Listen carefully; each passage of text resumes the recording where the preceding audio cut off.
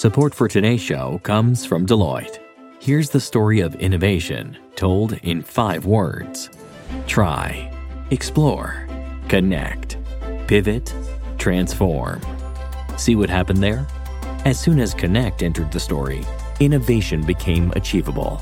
That's why Deloitte works with clients and tech alliances to bring together the people, ideas, and technologies to overcome, solve, and of course, transform. Connect to what matters for innovation. Start at Deloitte.com/US/innovate. You know how to book flights and hotels.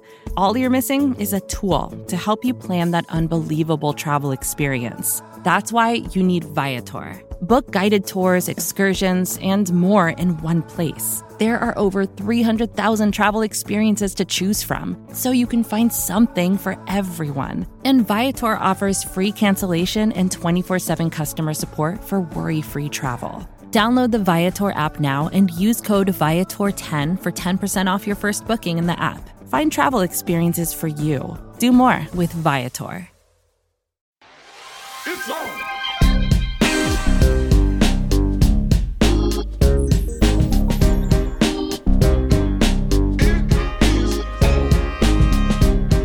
Hi, everyone. From New York Magazine and the Vox Media Podcast Network, this is On with Kara Swisher, and I'm Kara Swisher. And I'm Naima Reza. Kara, you sound under the weather. This is my October cold, which comes into a November bronchitis, and then maybe a December flu. When you have toddlers, this is what happens. Yes, 'tis the season. And when you work with Kara, this is what happens. I think I'm just at the beginning, just at the early stages of this. Thank you, Kara, for no problem. our Monday hangout. I had Clara and Saul and their preschool class. It's true. On Thursday, we had Cristiano Ampor on the show to discuss the conflict in the Middle East. And this is obviously a hot war, but it's also an information war. And that's what we wanted to talk about today, that organizations and people are trying to garner support for their cause. There's a flood of information, and there's also a flood of disinformation that's entered the sphere. Yeah, every war has information battles within it, whether it's the radio for the Nazis or television in Vietnam certainly played a big role when people saw the pictures coming over.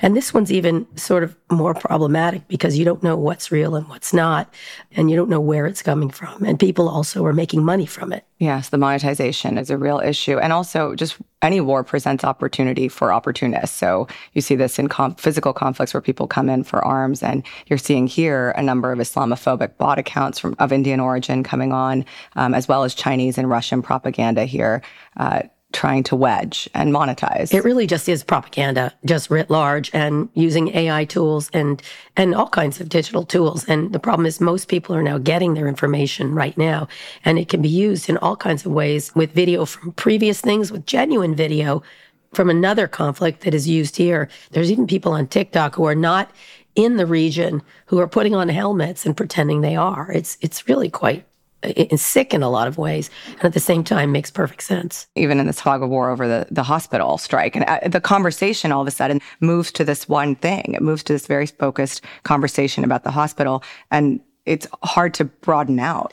It is, especially because there was some real things that happened, real things, which is including trying to get aid in there, which is, I think that's really important. And so, look, it was a tragedy, absolutely. But what it becomes is not the actual thing. It becomes an argument over the thing. And it's not really about people losing their lives. It's about, it's scoring a point for your team. And that's really, really not the point. It's that people died. And not just that people died in this one blast, but people are continuing to die. And if we just focus on trying to understand one thing, any one item of this war, we can actually be, completely confused. It's like all social media, it's a distraction. And again, I don't mean to minimize it, but people do this go down these alleys on every topic known to man. Some of them are very benign, like cooking or whatever, like how to cook this particular thing. But some of them really, people go down these alleys, and it's designed to make you crazy. And that's what it does. Yeah, and it's also a time where there's so much disinformation and so much awareness of disinformation that this phenomenon, the liar's dividend, occurs. If anything can be fake, then nothing can be real. And so anything can be disregarded as fake. Right, which is the whole point of this, is to create, it's called the fog of war in the old days, and now it's really, really foggy. And we should mention here how the platforms have changed dramatically in the last year, what pressures they're under. They pulled back quite considerably. They've had such a hard time. And listen, let me give them one thing. It is really hard, but this is the business they're in. They have to take responsibility for what's happening here, and they just have never wanted to. And they have more tools for sure, but they've cut back on staff.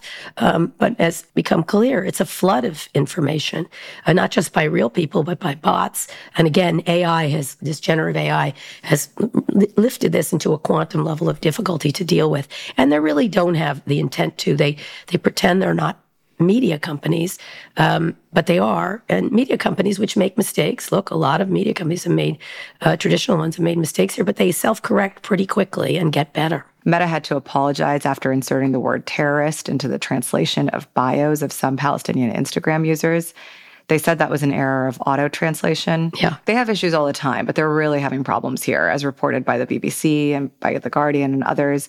And then per reporting from Mike Isaacs of the New York Times and others, thousands of users posting pro-Palestine content have also reported that their posts have either been suppressed or removed, even when they're not in violation of the platform standard. Yeah. Meta, of course, is under extreme pressure here and had a response to this issue. They had a typical Facebook statement, long and confusing, but they said the part that's important is we apply these policies equally around the world, and there's no truth to the suggestion we are deliberately suppressing voice. We can make errors, and that is why we offer an appeals process for people to tell us when they think we've made the wrong decision so we can look into it. I mean, that's like the end, the alley to end all alleys. I don't describe them nefarious things. It's usually that they can't handle it. Yeah, they're also under extreme pressure from the Europeans on the DSA to get their hands around disinformation.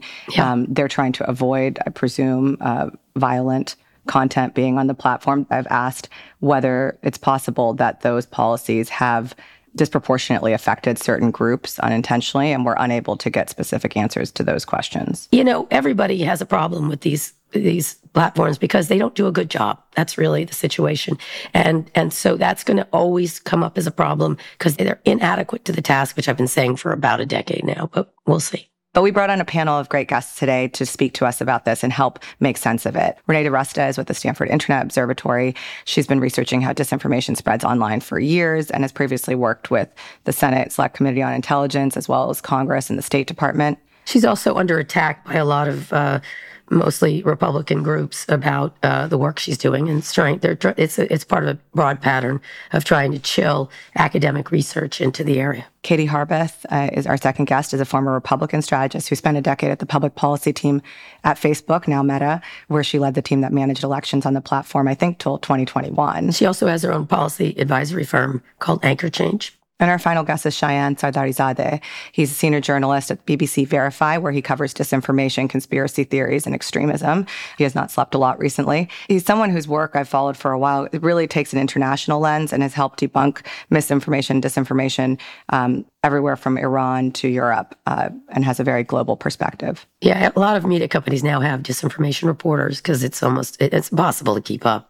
He never probably sleeps because there's always an issue that you have to look into. We'll take a quick break and we'll be back with the panel with Renee, Katie, and Cheyenne.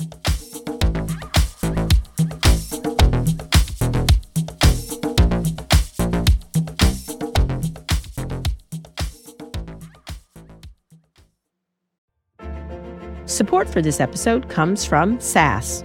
How is AI affecting how you learn, work, and socialize? And what do you need to know to make responsible use of it as a business leader, worker, and human in the world? Find out when you listen to Pondering AI, a podcast featuring candid conversations with experts from across the AI ecosystem. Pondering AI explores the impact and implications of AI, for better and for worse, with a diverse group of innovators, advocates, and data scientists. Check out Pondering AI wherever you get your podcasts. Support for On with Kara Swisher comes from Greenlight. Look, if you're anything like me, then I'm confident you wanted to make a really dumb purchase back in the day. Maybe you thought that boombox you got would last a lifetime, or just wanted way too many high-waisted jeans. We've all been there. You live, you learn. But if you're a parent, you want to be able to pass those financial lessons you learned on to your kids in a way that sticks. That's where Greenlight Card comes in. It can help your kids actually learn how to make smart financial decisions at an early age. Greenlight is a debit card and money app made for families. You can send your kids instant money transfers, get real-time notifications on spending, manage chores, and automate allowance. I think it's important for kids to understand how to get on a good path for financial success and what spending means and where the money's coming from. And one of the things that's important is to teach them how to manage money from an early age. And the Greenlight app also comes with games that teach them money skills in a fun, memorable way. So stop putting off the money talk and start putting your kids on the right path. Sign up for Greenlight today and get your first month free at greenlight.com/Kara. That's greenlight.com/Kara to try Greenlight for free. Greenlight.com/Kara. Katie, Renee, Cheyenne, thank you all for joining me. Thanks for having us. I want to start by asking each of you to tell me whether the first weeks of this war have more, less, or the same amount of misinformation and disinformation, especially visuals, which is what's being focused on here, as the first weeks of the Ukraine war, and why you think that is. Katie first, then Cheyenne, then Renee.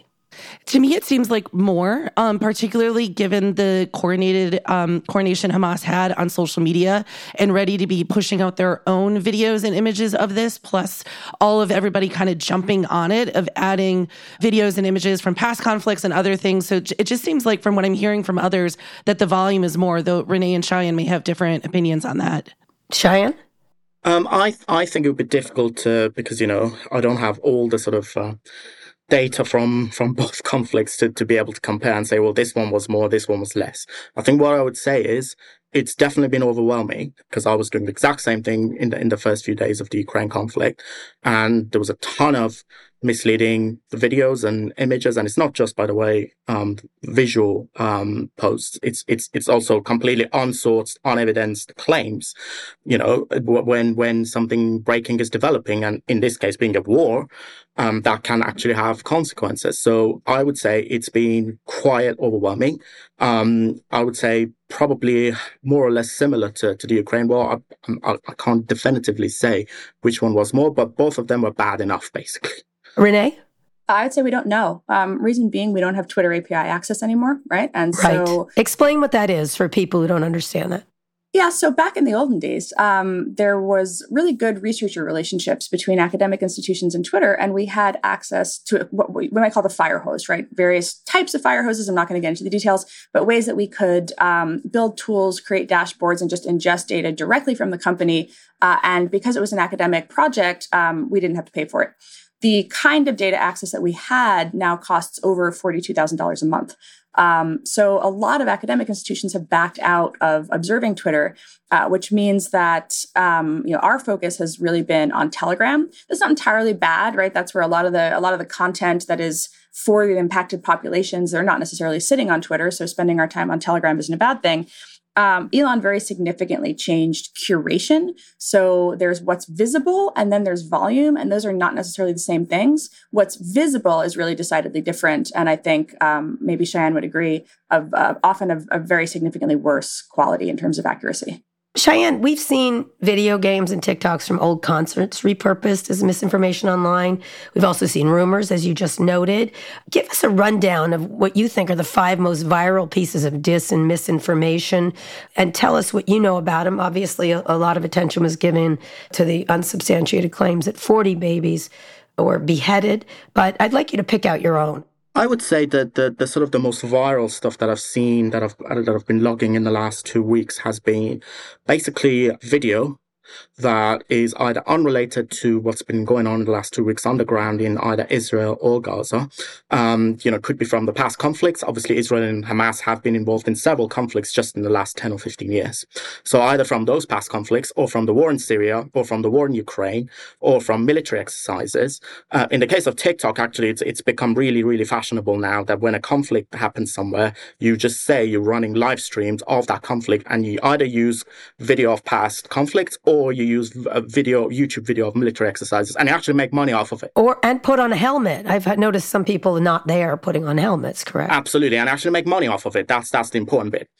So most of the stuff that I have seen, and I've seen stuff from both sides, by the way. It's not been one-sided at all. I've seen claims from both sides, from both directions, also supporters of both parts of this conflict, sharing all sorts of completely untrue material. And the most important thing for me personally is that this is not fringe stuff, and this is what people need to know. Meaning what?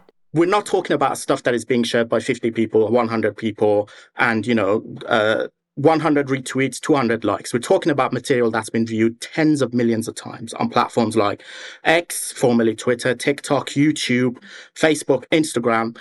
We're not living in the 1950s and 1960s anymore. People these days don't necessarily sit in front of a TV and watch the sort of nightly bulletin to find out what's happening around the world. They go on the internet, they go on social media, they look at their feeds, they want to get updates constantly, particularly when there's an event of this magnitude. So quite a lot of the visual evidence that they've been getting, unfortunately, online in the last 2 weeks has been completely false. There's also been quite a lot of video that's been shared that's actually genuine and from the last 2 weeks and has been helping us, journalists who want to investigate what's going on, for instance, with what happened at the hospital 2 nights ago. Right. We'll get to that in a minute. Everything that we've done has been based on footage that's been shared online that is genuine. But the point is you have to verify first that footage is genuine. And then while you're doing verification, quite a lot of stuff is actually untrue. And you see, a piece of video that is from the Arma 3 video game, which is a military simulation video game, has 4 million views on TikTok. So, Katie, there's talk of this being a TikTok war. That's according to Bloomberg, showing a new role for the platform, which has more moderation than the other platforms. Now, of course, you worked at Facebook, now Meta, for 10 years. Explain the platform shift and if and why it matters. Well, I think first and foremost, it's that, for many, many, many years, platforms like Google, Facebook have built up their defenses in trying to be able to find some of this content. They're still having a lot of challenges as well in terms of doing that. And as Cheyenne was mentioning, and Renee too, verifying this content and working with fact checkers to verify it, and then to decide whether you're going to de-amplify it or you're going to take it down, who's doing it, what's their intent in sharing it is also a very hard thing to do. And so a lot of these newer platforms are having to grapple with a lot of the questions that some of these legacy platforms have already kind of worked through and spent the years of refining their policies and their algorithms and everything to find. Cheyenne, I do want to ask you about how you identify what is disinformation. How do you account for that? Well, I think the first and most important thing is to clarify. Me and my colleagues, we only go for content that is viral. And then when we have a piece of video or an image or basically just a post online that is a claim that is either incendiary or has, implications. What we want to know, first of all, when was this piece of video filmed? Where does it come from? Who's the original source? Can we actually source the video to the person who filmed it, the platform where it was first shared? Because obviously you put something on Telegram or on WhatsApp, then it travels across platforms. So just because you see it on TikTok or on Instagram doesn't mean that's where it came from. You have to source it. You have to find out who filmed this video, this piece of footage, who first posted it online, and then you have to contact them and talk to them because they probably have more context. Then the second thing is this actually the entire footage? Is there a longer version? Have other people been at the scene where this video was filmed? Is there meaning trying to manipulate it to look? Well, exactly. Has it been edited?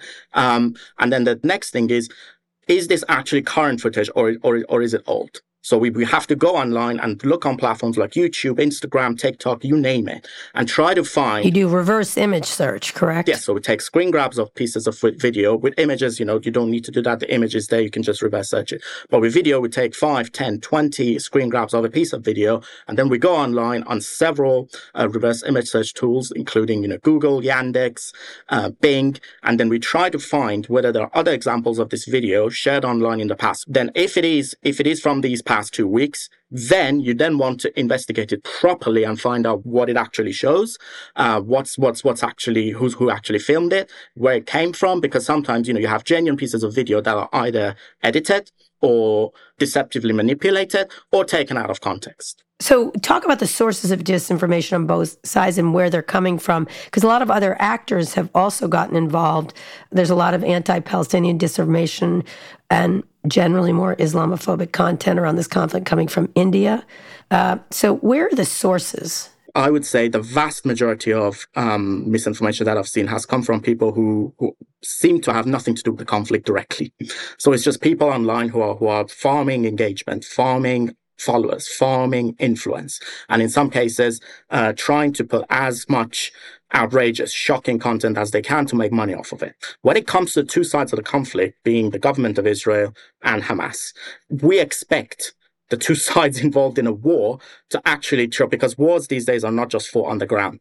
there's an information war as well that you need to win. So we expect the two sides to try to put whatever they can online, regardless of whether it's factual or not, to win the information war. So that's expected. And also for people who live either in Gaza or in Israel, again, because of all the atrocities that have happened in the last 2 weeks, you expect them to be emotional and obviously taking the side having that is involved. opinions, You absolutely expect that. And people, obviously people have seen horrific stuff. So, I don't pay too much attention to somebody who's emotionally affected by this conflict, putting something out that is misinformation. What is important to me is people who are not directly related to it, say somebody sat in America or sat in Great Britain or in China, and they're posting content that, in my view, is just for getting influence and engagement online. Now, sure. Apart from that there's also more sort of nefarious misinformation or disinformation that is put out for political gain. One good example of it. Last week, there was a video that was posted online that quite a lot of people saw that had the branding, logo, and style of BBC News. This one was actually fake, 100% fake. We didn't produce it, but it looked genuine. And it said that we had reported that the weapons that Hamas militants used on the 7th of October had come from the government of Ukraine, or was weapons that had given to the government of Ukraine by Western powers that had been smuggled out of Ukraine and ended up in the hands of Hamas. There's zero evidence for it. We have not reported it. But and then Dmitry Medvedev, who is the former Russian president, put out the same baseless claims online. So you have to think, why would someone go through that effort to produce a fake BBC video to say, well, Hamas militants got their weapons from the government of Ukraine that has nothing to do with this conflict? Yeah. Why would they do that? I wonder, Cheyenne. I wonder why they would do that. I don't know. Maybe. I have some ideas. I want to get into one specific attack, the blast at the Ali Baptist Hospital. None of us are experts on the airstrikes, but the blast and questions around it are metastasizing online. Katie, you've worked on elections where anyone can build whatever narrative suits their purposes. Is this common, what's happening here? It is, but I think one of the things that I'm seeing that's different is also just the confusion amongst mainstream news organizations. In terms of, the New York Times had a headline that I saw that, initial reporting, trying to be first at this. And that helps to add to the confusion of what Cheyenne was saying was then when people are making fake videos of this, of using the branding and stuff of these news platforms, it continues to contribute to people just not trusting and not knowing what is true because we're all trying to figure it out in real time. And so that makes it much harder to verify what is or is not true from a social media company standpoint. But I think everybody, what you choose to amplify or not amplify, and trying to figure that out while it's all happening in real time. To me right now, this just feels like it's just coming faster at higher volumes and more things happening that it's just a lot more facets to have to deal with than what I've necessarily seen in a particular election situation, unless it's something like January 6th, but even then this feels like even a higher stakes because the amount of gruesome images, and that also has an impact on the people trying to moderate this, trying to cover this. There's an emotional aspect to this as well, and a burnout that continues to happen as this continues to go on longer and longer. Yeah. So Renee, how do you look at this? Is this common from your perspective? You've seen hundreds of these over the years, I would assume. We have. I think what I would say is most different is the widespread democratization of generative AI. That's what's really different here, right? That was what wasn't the case in February of 2022 during the initial Russia-Ukraine invasion. There was, you might recall, there was a lot of, there were rumors, there were stories. You might recall Snake Island, right? So if you remember Snake Island and the way that was reported, and then they hadn't died, but they had been taken hostage, but there was a whole narrative. It was used for heroism. Yeah. Right. The heroism narratives, right? So you do see the governments come into play, right? The Ukrainian government was quite good at war propaganda in the early days, really just kind of like riling people up about that. I followed that story. I remember that. With something like this, though, what is really distinctly different now is the liar's dividend piece of this, where content that is real, you can say is faked because of the existence of the technology to fake it, right? And so it's this question of, I see it as like the kind of collapse of consensus reality, right? You can pick which ones you're actually going to trust. You can pick which ones you're not going to trust. You can dismiss all the rest of it as like, oh, that's AI generated. And that's really, I think, for me, I did follow actually the beheaded babies rumor quite closely, right? Again, because we were in the first responder Telegram channels, and you see images in there and you're like, well, it's not there were very specific claims that were made. 40, right? That's a very, very specific claim. There's no evidence of that, right? And so you're trying to piece together, well, something clearly happened here. Like, here's this image. And then, of course, the government tries to put out something showing like, here are a few instances of this happening. No, it wasn't 40, but here is this image. And then what wound up happening was Ben Shapiro retweeted the image. And if you all kind of followed this micro controversy that happened where State of Israel, official channels put out one of these images and Ben Shapiro shares it, right? Yeah. Saying this really did happen. Huge Look at this. following. And he has a massive following. And then people who didn't like Ben Shapiro, I think actually also on the right, which was sort of funny, went and took the image and ran it through AIorNot.com. And those detectors are not particularly reliable a lot of the time. There are a lot of false positives and false negatives. And so what wound up happening with that was there was a pixelated section of the image where they had blurred out a logo or something.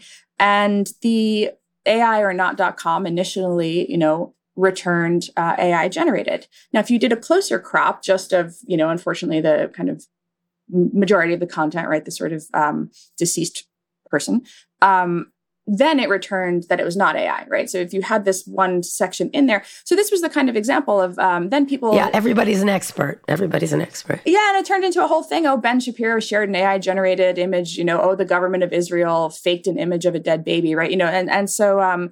So there's like all of these different channels of conversation around this where depending on who you trust or what you trust. So even in trying to explain it, you can get caught in the thing, exactly. Especially if you have a feeling about Ben Shapiro. In any case, Cheyenne, your news organization has published an explainer on the blast, moving back to the blast, via BBC Verify, which is updated continually, which is I appreciate. Explain what it is and what's it's concluded so far. But will it make any difference at all? Well, yeah. I mean, since that blast happened, we've been working sort of non-stop, sort of gathering every piece of video that we can and all the images, and we've been analyzing them. Well, I've slept like, I think, 3-4 hours since that blast happened. We've been trying really hard to get to the truth of what happened because dozens and dozens of people have died. We don't know the exact number. Obviously, the Palestinian authorities say about 500. That's their claim, but clearly dozens of civilians died. So every piece of video that we've gathered, we've tried to analyze them, we've tried to geolocate them, make sure this piece of video was actually shot. We know that the blast from the live feed that went out by the Al Jazeera channel, and it 100% is verified that the blast happened at around 1859 Gaza time. So we've tried to match that with every piece of footage that we've got to try and make sure that the footage that is being shared online was taken at that time definitely shows the hospital, footage of which we have obviously from satellite imagery, and then try to find out what exactly happened. And we've contacted something like 20 different experts from, with different views, different ideas. We've showed them not just the videos that were published at night, because some of them, obviously you can't see everything, but also yesterday morning, there were tons of images and videos that came out. We know that the blast happened at the courtyard of the hospital. It didn't impact the main building. So whatever it was the courtyard of the hospital, but in the car park. So there's a crater there that was some of the images and videos that we saw yesterday. It was a small crater. And also there are signs of obviously the impact of the blast on the cars and on some parts of the hospital, on the windows. So we showed all of that we had independently verified to experts. At the moment, what we've been told, and obviously more evidence will come out. We've also got a reporter, there was a BBC reporter on the ground who's been to the scene and spoken to eyewitnesses. At the moment, it seems inconclusive. For what we've been told by not all, but most of the experts that have spoken to us is that it doesn't at the moment seem consistent with the damage you would expect from an airstrike. But, which direction it came from, who was exactly responsible at the moment from the experts that they've told that we've spoken to, they say still inconclusive. When something like this happens, and obviously people are outraged, they want easy, quick answers. It's important to say there are no easy, quick answers in a war zone with limited access for journalists. So just be patient. Facts will hopefully come out. And in some cases, we may never know all the details and all the facts surrounding it. Renee, once a conclusive answer is established, if possible, as Cheyenne says, What's the responsibility do social media companies have to stop or at least de-amplify the reach of misinformation around such an event, given it has such real-world repercussions to upset and create, there's protests all over the place. So what's their responsibility? Because this has so many echoes of incidents in Myanmar or elsewhere in the past. It reminds me, again, I feel like I'm on constant loop. Well, I think the challenge is, some people are going to see something go by once. They're going to form an opinion on it. They're not going to spend a whole lot of time thinking about it, and then they'll just move on. Other people are going to really follow this story. I think in the particular case of the bombing or missile misfire, whatever it turns out to be, a lot of people are following that, and a lot of very prominent accounts are following it. So I think it is going to stay kind of at the top of the feed as people debate what happened around it. I think with social media, one of the real challenges is in a conflict situation like this, people are looking for it, right? And so you're going to have to return something. And so I think the best thing that you can do is try to return authoritative sources, try to return people who are verified to be in the region, right? And that's hard to do. That really takes effort. We've seen platforms do it in the past. Twitter is particularly that's the place that people would normally go for this sort of thing, but they don't have the staff to do any of the things that ordinarily would be done, right? To say, okay, who are the credible sources? Who are the people who are in region? Who are the official accounts? Maybe we shouldn't surface paid blue checks for this one. Yeah. Maybe the armchair opinion of some rando commentator who paid me $8 is not the person that we should be putting at the top of the feed. That's a crazy idea, but that's the sort of thing that, Twitter would have done in prior environments. I think they would return to authoritatives through badges, fact checks. Right. And, I think community notes is a great concept, but it's better when you're surfacing corrections for things that are established. It's not equipped. They're not journalists. They're researchers maybe, or commentators, right, who are clarifying a fact or a connotation, maybe something a politician says. It's great for slow-moving stuff like that. There is nobody sitting on their computer typing up a community note who is on the ground in Gaza or on the ground in Israel who has any idea of what the actual facts are. So you're winding up with community notes, quote unquote, checks that have also been shown to be wrong several hours later. And that, again, is not it's not a dig on citizen journalism. It's that that's not citizen journalism. Yeah. That's the whole point, right? You should be surfacing citizen journalism, but then it requires the actual effort of going and figuring out who the citizen journalists are in this particular case, who the channels are that are authoritative and should be returned first in search. We'll be back in a minute.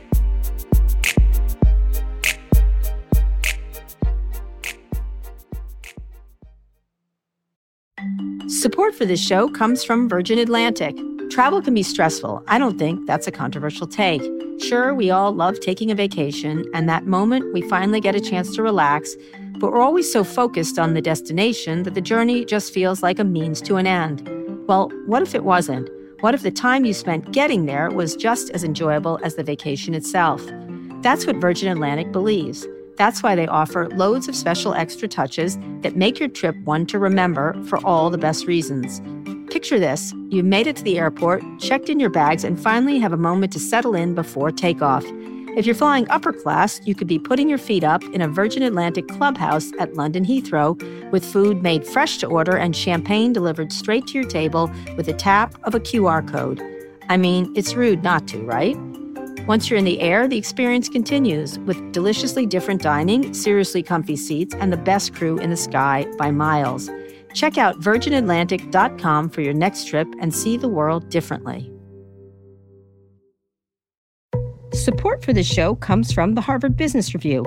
I made a career out of taking to task some of the tech industry's biggest players. And honestly, some of these guys, and they're all guys, really had no clue what they were doing, and they could probably have benefited from some of the resources available at Harvard Business Review. Harvard Business Review is a top source for smart management thinkers. Cultivated by some of the greatest minds in business, the Harvard Business Review is a trove of rigorous insight and best practices. It's more than just a flagship magazine, too. You can find the same level of expertise on hbr.org, and for just $10 a month, a subscription unlocks unlimited access to a variety of resources like hundreds of articles, podcasts, newsletters, case studies, and so much more. I use HBR all the time to look up all kinds of cases, and not just in tech, and also listen to their podcasts, I look at their newsletters, and I really, really, really, most of all, like the articles, which have a different perspective that I might have to give me ideas. While much of Harvard Business Review's content is available for free after signing up at their site, subscriptions to unlimited content start at only $10 a month. Go to hbr.org/subscriptions and enter the promo code CARA right now to get 10% off your subscription. Again, to save 10% off your HBR subscription, go to hbr.org/subscriptions and enter the promo code CARA. I want to move to the platforms. Katie, let's start with you. You for 10 years ran public policy at Facebook, which owns 3 of the platforms I'm going to mention. I'd like you to stack rank the major social media platform from best to worst in terms of content moderation and their ability and willingness to slow down the spread of misinformation and what tools they have available. That would be TikTok, Facebook, Threads, Instagram. I guess I'll just mash them together. Twitter, unless you want to put them apart, Twitter, Reddit, and YouTube. Rank them and explain your reasoning. Yeah, and I think it's a little hard to it's a little apples to oranges in each of the cases, because each of the platforms, how it appears and stuff, is a little different to them. I will say, I've, at least in terms of what's been announced, so I know I've seen announcements from Facebook, from Twitter, from TikTok. I've not seen detailed explanations from YouTube yet or any of the others on what they're doing. Facebook has a lot of nuanced tools that they're putting out that I'm not seeing from others. They've got ways for people to lock down their profiles. They're making it so that people can only have comments from people that follow them or their friends. It looks like they're trying to give people more tools in terms of trying to do this. Whereas TikTok also put out a myriad of things that they're doing, but it's not necessarily as detailed. It's a lot of very focused. We have these policies. We have teams that are doing it. The question that we don't know is how well they are at executing on those policies and having those tools and stuff to do that. X/Twitter is just in a totally different world, universe. It's where we see stuff spreading the most after Telegram, right? And we're not talking enough about Telegram. I think, I know. I'm going to ask about that in a second, but go ahead. Yeah, I was just going to say, I know the instinct is to talk about the platforms that we know, but a lot of these efforts are moving to those other ones where they have very lax content moderation. Like Telegram would be very last. X is maybe a little bit on top of that. And I just think all of them are having a big challenge to what we've been talking about of trying to figure out what to do while people are still trying to verify this information. And they're being asked to surface authoritative sources, but authoritative sources are getting it wrong. Who do we pick? What is a good eyewitness on the ground account? What is not? Should we take more stuff down to be on the safe side, but then we run the risk of actually suppressing legitimate speech? And I think that it's just by virtue of having to do this a lot more, your Facebooks and your YouTubes are more equipped for it. X doesn't have the staff, nor do I think they have the leadership that's ever gone through this before to really understand these nuanced questions. And then you just have the platforms like Telegram that just don't care. Renee? I think I would agree with most of what Katie said. I think you see a lot of commentary on Threads, for example, of people just saying, I just want some facts. I feel like Twitter is a fire hose of bullshit. I just want to kind of understand what's happening. The journalists are here now. I'm just going to kind of assume, I was sort of joking around about it, but it's really true that I actually just started going to news sites. I was like, okay, what does WallStreetJournal.com have? What does NewYorkTimes.com have? And then triangulate. Right. Go to AlJazeera.com, right? It's what are the different sites, who's reporting this from different angles, and where are the actual journalists on the ground? Again, I don't want to see commentators who paid for checks. Whereas on Threads, it was much more of it's a much cleaner feed, and so it didn't have that kind of stuff. So just in terms of curation, I think curation is different than moderation, but in terms of what's being surfaced, it's a better experience. Telegram doesn't moderate. It's a different kind of content spread, right? Things will hop from channel to channel. And so you'll see, when we look at shares of content on Telegram, we will actually look at who's sharing content from what other channels to try to identify new and emerging channels. Because, sometimes you get a channel that's created and it says something very salacious that you've never seen anywhere before. All of a sudden, it gets, their content is disseminated. We saw this constantly in Russia, Ukraine, right? Some random channel would make an allegation. It would get pushed into mainstream ones. Then they, in turn, would get a bunch of new followers. And then, that would be how they would kind of amass an audience through that. Cheyenne, what do you think? Yeah, I think Telegram, I would say, is probably the most important news gathering platform for us. And has been for quite a while. from the war in Ukraine, Telegram is one of the most popular apps in both countries, and also with the conflict in Israel and Gaza at the moment. Also in both countries, Telegram is quite particularly. Hamas is obviously banned from major platforms because it's a proscribed organization in most Western countries. So most of its content comes from Telegram. So they post on Telegram and then it travels from Telegram to other platforms. I also have a particular interest in Telegram because I also cover conspiracy theories and people who start conspiratorial narratives. Most of them are on Telegram because many of them during COVID and also after the 2020 election in the US were either suspended or their reach was limited on major platforms. So they went on Telegram. So that is the most important platform for me. I would say there's not much moderation on Telegram. And it's not because they sort of set themselves up as some sort of a free speech defending platform. It's just, I don't think they care that much. To be perfectly honest, I think it has to be like really egregious content. Like it has to be proper, terrorism content. We're talking about like actual neo-Nazi people, or we're talking about, Islamic State, or, like really, really horrific stuff like, child sexual abuse images. If it's that type of content, yeah, they will take and they it have down, to, or by the way. they try to, they have to because somebody is obviously illegal. But when it comes to other stuff, you can post whatever you like on Telegram. Right. All right, Katie, speaking of which, Terry Britton, the EU commissioner in charge of enforcing the newly passed DSA, has started an investigation into Twitter X and sent warnings to other social media companies. Elon Musk has threatened to pull X out of Europe, for example. They warned Twitter last December. Again, they've warned them a lot. And threatening fines. Yeah, I think, first, I think Britain seeing this as his first chance to really enact the DSA, right? And I feel like he's taking that opportunity to be like, I'm going to show that I'm going to take this seriously and I'm going to hold these platforms accountable and make them do this. I think there's a lot of concern. Civil society organizations sent him a letter about abusing this power and not being very specific in terms of what they're doing and the chilling effect that this can have on the platforms in terms of speech and content that is on there. Like, this was not meant to be his bully pulpit. And we wanted to have a more thoughtful process in terms of doing this. And I don't know if these letters are the right way to do it, but we'll have to wait and see how this unfolds. But the other thing is that Telegram's not a part of this at all because they're not registered as a VLOP. So we're sitting here saying Telegram's one of the most important platforms of where this content is spreading. But I don't know of anybody that has any regulatory power over Telegram to actually investigate them and to think about they're going after Twitter, but not this one, right? Does it matter? Correct. And I think, and it's right to be asking Twitter these questions. And I do think Threads is not in Europe yet either. And so it's going to be interesting to see as these government regulators and these tech CEOs start to stare each other down of being we saw it too in Canada with Meta and News. And they just pulled out. They pulled out. And so I think this is the EU trying to show that they are going to take the DSA seriously. They are going to enforce it. Now it's going to be, how do the companies respond? And we're just going to see this back and forth kind of happening while we're also trying to dig into what is actually true or not and what's happening with the content we're seeing. Cheyenne, how do you look at it? Because as we were noting before, a lot of this stuff gets monetized and it's good for these companies. And at the same time, these regulators are trying to get their arms around it.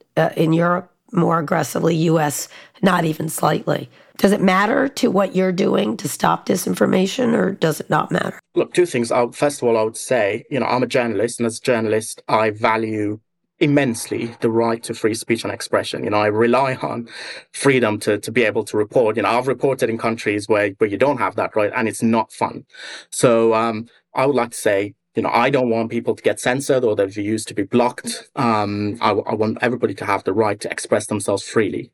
Then I'm not also, as a BBC journalist, I don't think it's for me to, tell platforms what sort of policies they should come up with or what the European Union should say to these platforms. All I would say is these platforms have certain terms of service that, is clear. And as long as they stick to those, that as long as they can stick and have the capability to stick to those, things would be much better than they are now. The problem is because of the volume of content that is posted on those platforms, particularly when something like this happens, when there's just such a torrent of content being posted and so much interest, they just cannot physically keep up with it. And also the tools that particularly the automated tools that they've designed to be able to deal with this type of content cannot keep up.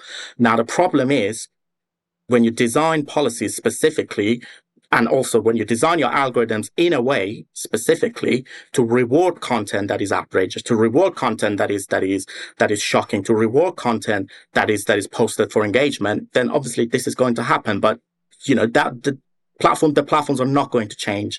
The algorithms, the platforms are not going to change any of that, because that's how they make money. So the best thing we can do is for ourselves to, first of all, try not to amplify content that is unverified and not accurate. And that's most that we can do. And for somebody like me, I can just go on and try and find the most viral pieces of footage and tell people this is not true. Renee? There's a lot of other policies on other platforms that are specific to monetization, where, again, this question of your right to be on a platform versus your right to make money spreading, your right to post something that's bullshit versus your right to monetize the bullshit. Other platforms have differentiated between those two things. Well, and there's a scale issue too, right? You can have the policy to say that you want to demonetize them, but then finding those people and making that decision in a quick manner is hard to make sure that is going to be difficult for any platform. Okay, we have a couple more questions. Just a couple more. Katie, social media users accused Facebook and Instagram of suppressing pro-Palestinian posts. Meta executives said it was due to a bug on the platform related to reshares and posts, and that it affected all users equally. Thousands of users complain about continued suppression. Again, this has gone on for a long time with all these social media sites about suppression and shadow banning, et cetera, which you're familiar with. Any thoughts? What could be happening? I generally found that this is a mixture of things. There have been many times where it's legitimately a bug. But then there's also more systemic things that I think we're seeing as part of this, because there's been complaints in the past about Facebook suppressing Palestinian voices. There was a human rights assessment that was done that showed that less resources were put into machine learning classifiers in Hebrew versus Arabic. There were mistakes in terms of what dialects that they were using, how much resources they had in terms of content moderators and human capital on this, that I think have also played a part in this. And so it's usually when these things are happening, there's a lot of different parts that are playing a role in determining the contours of these problems that the platforms have. Some of it's the choices they made on resources and where they're putting it. Sometimes it is just a bug has happened and it's just a coincidence of what happened here. It's hard to know beyond what Meta actually said, because again, we don't have a ton of transparency to be able to verify what they are not saying, what's happening. But I've usually found it's not any one thing. It's usually a combination of a whole bunch of things that contributes to something like this. Renee, speaking of which, actual access to these API from the platforms, on top of layoffs, you're getting limited access, as you mentioned, and the fact that Meta has let its social monitoring tool CrowdTangle fall apart. It's harder for researchers to track misinformation online in the United States because of attacks from conservatives, including free speech lawsuits and efforts to block any information sharing between the government and the platforms. Explain the chilling impact of how this plays out. Now, I know you and Alex Stamos are personally named in lawsuits.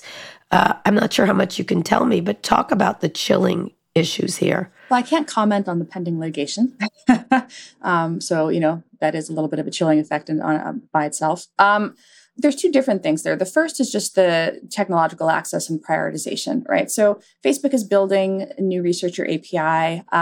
It's taking feedback. TikTok is also building a researcher API and taking feedback. So some platforms are still doing things voluntarily. This is where I think the DSA, this is the part of the DSA that I like, actually. The researcher data access piece is the part that I've been supportive of. In that regard, that basically says that since these tools are so powerful, since they have such social impact, the ability to understand what is happening on them should be made available to researchers, to qualified civil society and journalistic organizations. And by qualified, that means you can take certain steps to protect privacy. You have certain capacity to analyze data. You're not just going to ask for something and then go dump it on the internet somewhere. And so that piece, I think, is actually a good regulation. And I really wish that we would have the Platform Accountability and Transparency Act passed here similarly. Yes. As far as they don't have a Speaker of the House, so they can't do that. But go ahead. True, right? I mean, this is where I'm like, yeah, sure, we'll regulate someday when we have a functioning government. But they can't order lunch right now, so it's very hard for these people. But the other piece, right, which is that information sharing piece, we hit a point where misleading, nonsense, candidly, made by, rent a quote fake think tanks were laundered through conservative media to create an impression of some sort of vast collusion operation between academics and government or government and platforms. There were certain times when governments engaged with platforms in ways that I think were counterproductive, right? That job owning line. Were they trying to coerce them to take down content? That's where I think another, again, transparency law to have government requests be logged is a very, very useful and necessary thing. If they ever get a Speaker of the House, they can work on that too. But the government does need the ability to communicate with tech platforms. And what we see a lot of the time is tech platforms reaching out in the other direction too. You saw during COVID, Facebook reaching out to the CDC saying proactively, hey, we see this rumor going by. What should we know about it? We want to surface authoritative information. And again, the same thing in conflict zones. You want them to be able to be in touch with governments in the region. We parse so much of this through the stupid American culture war and polarized domestic politics. But the chilling effect impacts their ability to set policy and engage internationally. And that's one of the things that's happening here, right? It creates norms and it creates a fear that they're going to engage in some way and then they're going to get dinged for it in a regulatory sense in some country or another. And that's actually very bad. You do want that channel of communication open, particularly where terrorism is concerned or where atrocities or violent events are concerned. Because you might remember back in the olden days of 2015 when this was happening with ISIS, those communication channels were not really there. And it wasn't great. Yeah, absolutely. The importance of research is really critical to these companies, the ability to talk among and between themselves. They make small, stupid mistakes. That's very different than creating this ridiculous conspiracy theory. And it is nonsense. You cannot say that. But it is. It's absolute nonsense. And we are all concerned about overreach of government, but in this case, it's being used for another reason altogether. That's my opinion. So I'll just say that. Okay, one last question, very quickly for each of you. I'd love to know what sources of information you think are most credible right now and why. What's your media diet? Cheyenne, let's start with you.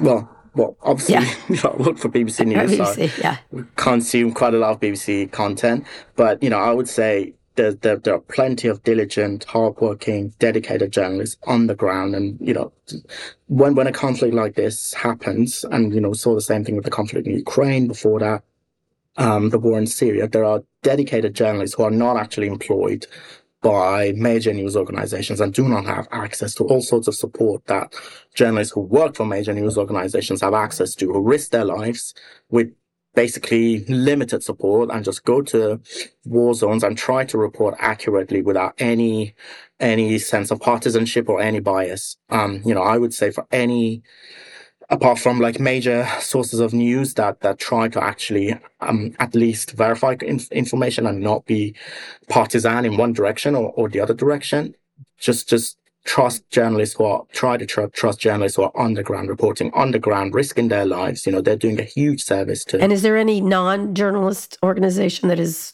journalist adjacent that you like to use? Well, I think the ones that I don't want to name names. The ones that I follow closely, they all work independently. Like, so they do it in their own time, and then they sell their content to major news organizations. But basically, they're doing it of their own volition. They haven't been asked by anybody to go, and they haven't got support. They just do it themselves, and then whatever piece of material they get, they just try to sell it. Yeah, not Uncle Harvey at his house or in a bar and wherever.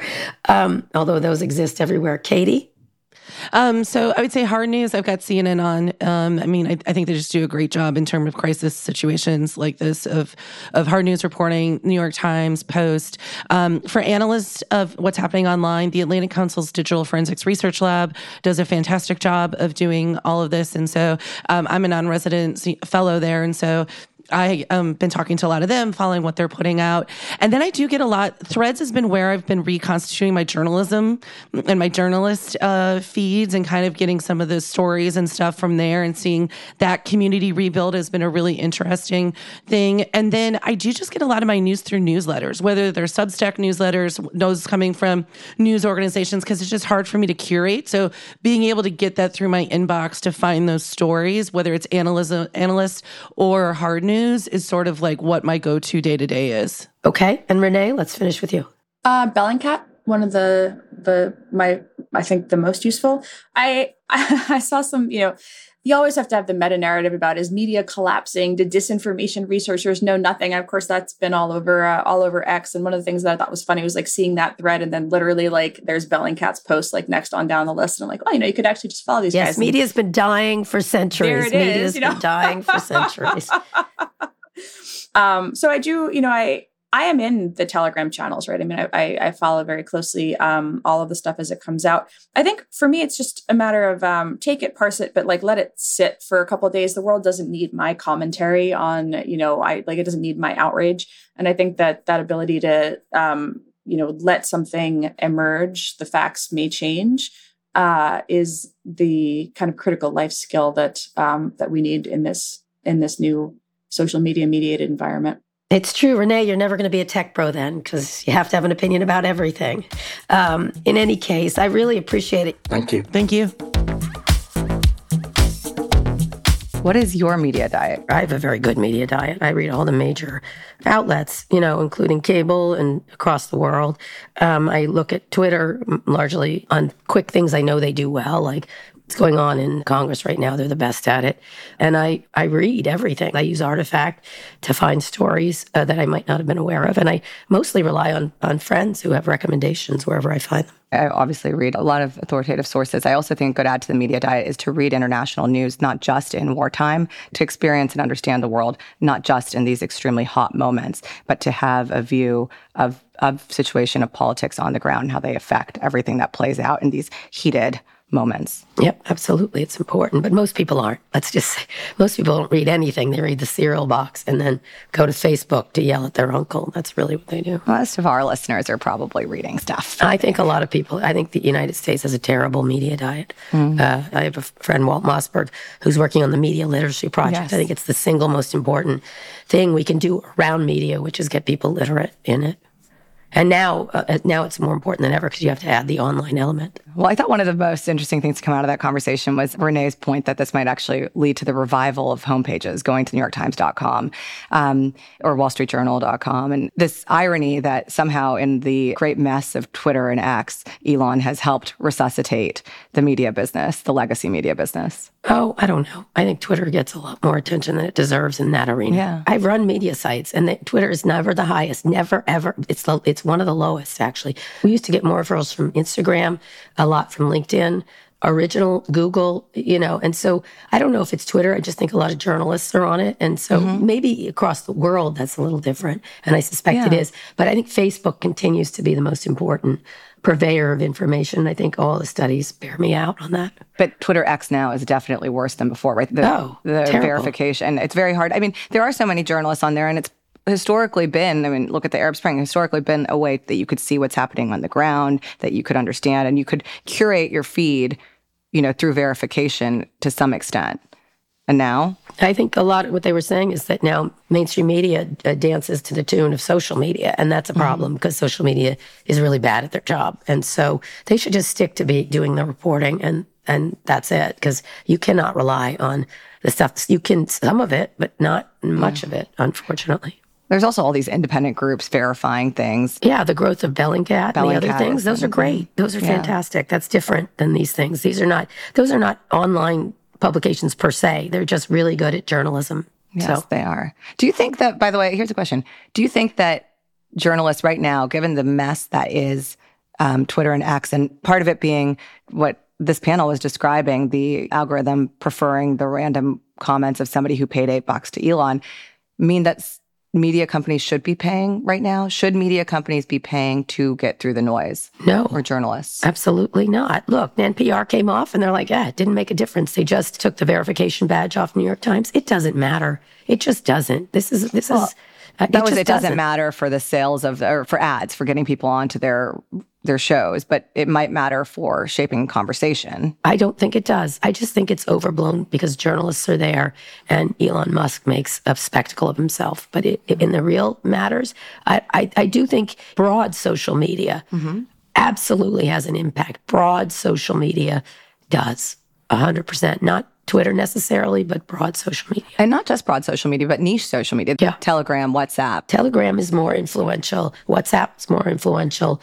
All these different sites in India, there's tons of them, are more influential. So I would say, yes, broad social media can have an impact, including creating riots, real riots, due to misinformation that people see online. Or even just information. Yeah, it's through their phones. But the most valuable moment for me of that conversation was really when Cheyenne described the process for verification. 100%. How he does his work, really. I think that journalists, many of us, we do that work when we see a piece of information, but we cannot expect that everybody on the internet is doing that work all the time before sharing. They aren't at all. Yeah. They aren't at all. I spent a lot of time many years ago trying to prove Hillary Clinton wasn't a lizard, which is one of these things I was doing. Did you succeed, Kara?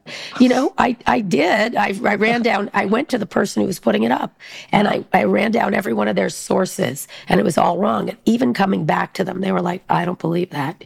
And it was incredible. It's just pointless. It was ultimately, it was pointless. But a lot of the internet is a Rorschach test, right? It's like people see what they want to see out of it, out of the fog. Yeah. Well, I think the most important thing is when you're trying to deal with these problems, again, something Deborah has talked about, you don't talk about them opinions and facts. You talk about personal experiences with them, and you can start to get to the truth through that because you remove the anger part or this fact, that fact. And unfortunately, facts have been weaponized. And opinions are, there's an expression, every asshole has one, pretty much. So that's the problem. So 3 predictions. Is this moment going to change how platforms moderate? No. No, not at all. I don't think they care. Then second, do you think the DSA, the Europeans, will have any teeth? No. They will a little, but, they got to collect. And do you think this moment or the proximity of the election is going to change the way that the U.S. government looks at, or the U.S. stakeholders look at regulation of tech companies? I don't know. We'll see. Look how they're doing right now. They're doing terribly. They can't decide anything. Can't decide on lunch, these people. And so, no, they're inadequate to the task.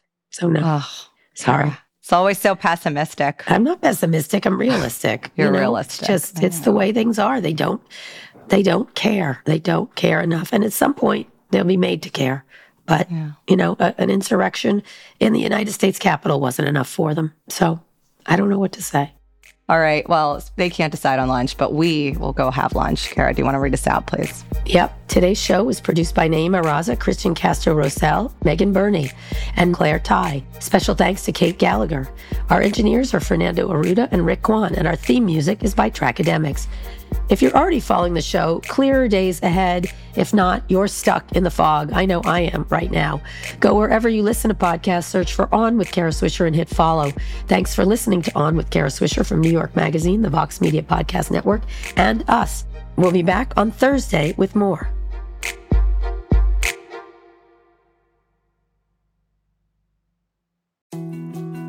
More to-dos, less time, and an infinite number of tools to keep track of.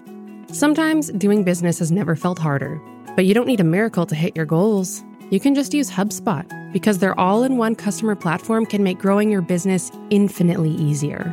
Imagine this: high-quality leads, fast closing deals, wildly happy customers, and more benchmark-breaking quarters.